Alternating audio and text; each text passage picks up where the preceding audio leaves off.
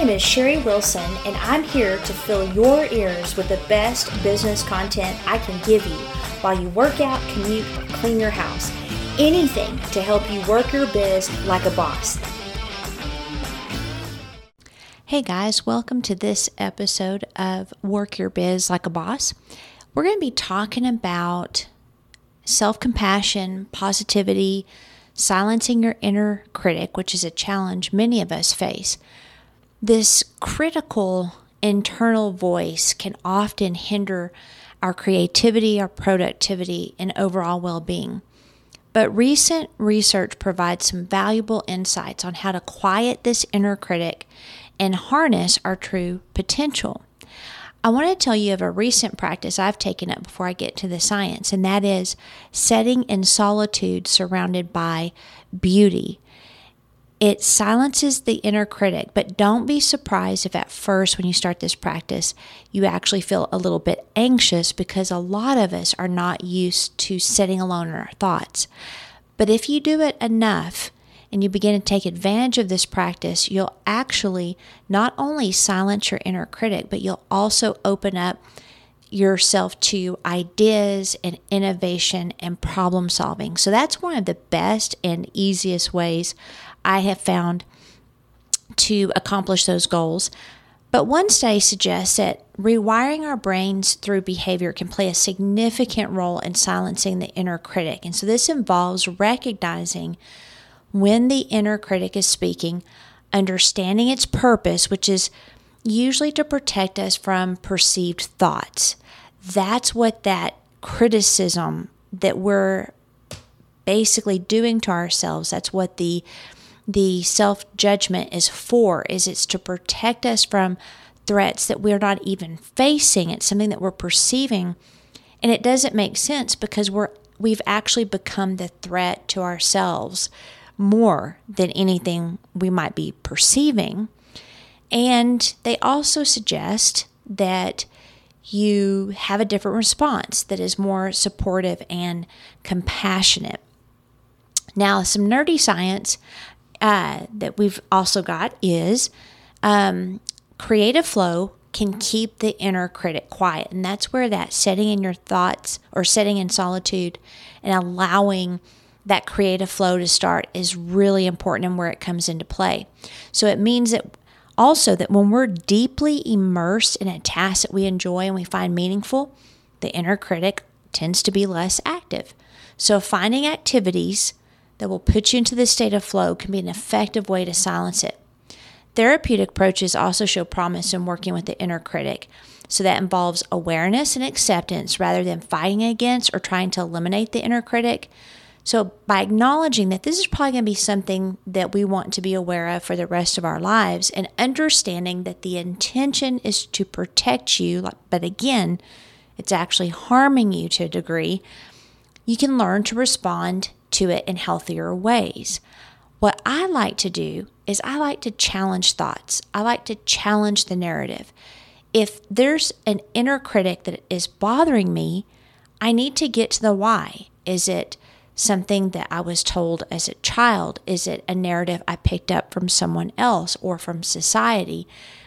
A lot of times we form stories that are harsh and critical toward ourselves based on those types of things.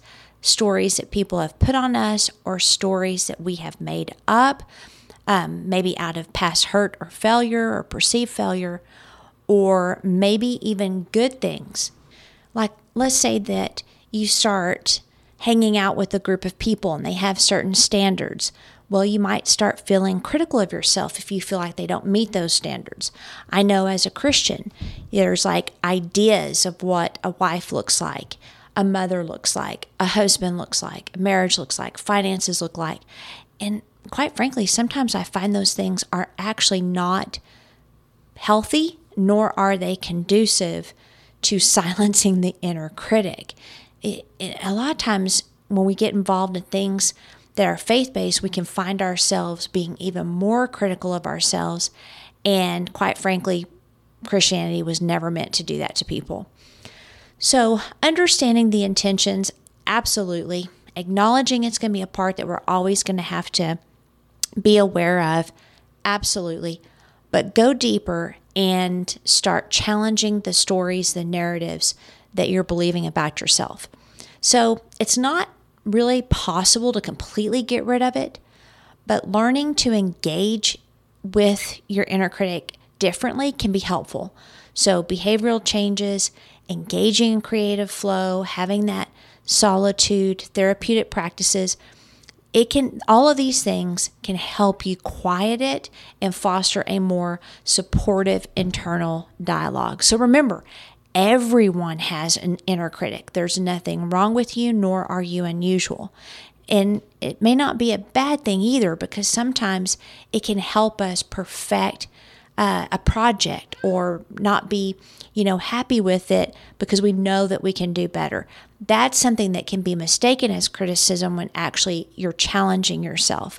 But when it begins to suck you of your creative power and your confidence, now you're in the inner critic. So learn to be aware of it, learn how to interact with it in a way that helps you most in silencing its voice and its influence on you. Have you ever felt let down by a planner? Too many features you didn't need or not enough of the ones you did? Or maybe you're looking for a planner that goes beyond just organizing appointments and to-dos to actually help you design a life you love and achieve your goals. That's where my planners come in, designed specifically for your personality type. We have 4 different types: achiever, motivator, contemplator, and helper, each with a basic weekly layout to achieve your goals, but tailored to your specific needs. As an achiever, you'll get a happiness recipe, while contemplators have decision-making worksheets. Motivators can keep track of their tasks and loved ones' needs, and helpers can learn to say no graciously and avoid negative self-talk. Our clients rave about these planners, with one telling me the other day, "I can see that this planner is going to help me reach my goals and design a life I love." So don't settle for a one-size-fits-all planner. Get one designed just for you and your unique personality. Go to personalityplanners.com, take the quiz, and find out which planner you need.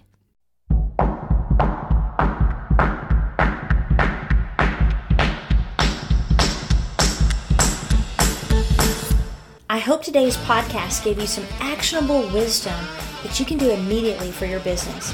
I've got a lot more free training on my website at sherryannwilson.com. Sherry with an I and with an E. But before you go, please leave a kind review of this podcast. It's like giving me a hug in podcast world.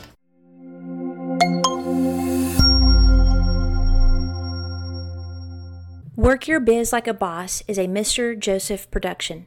What do you think, Joseph?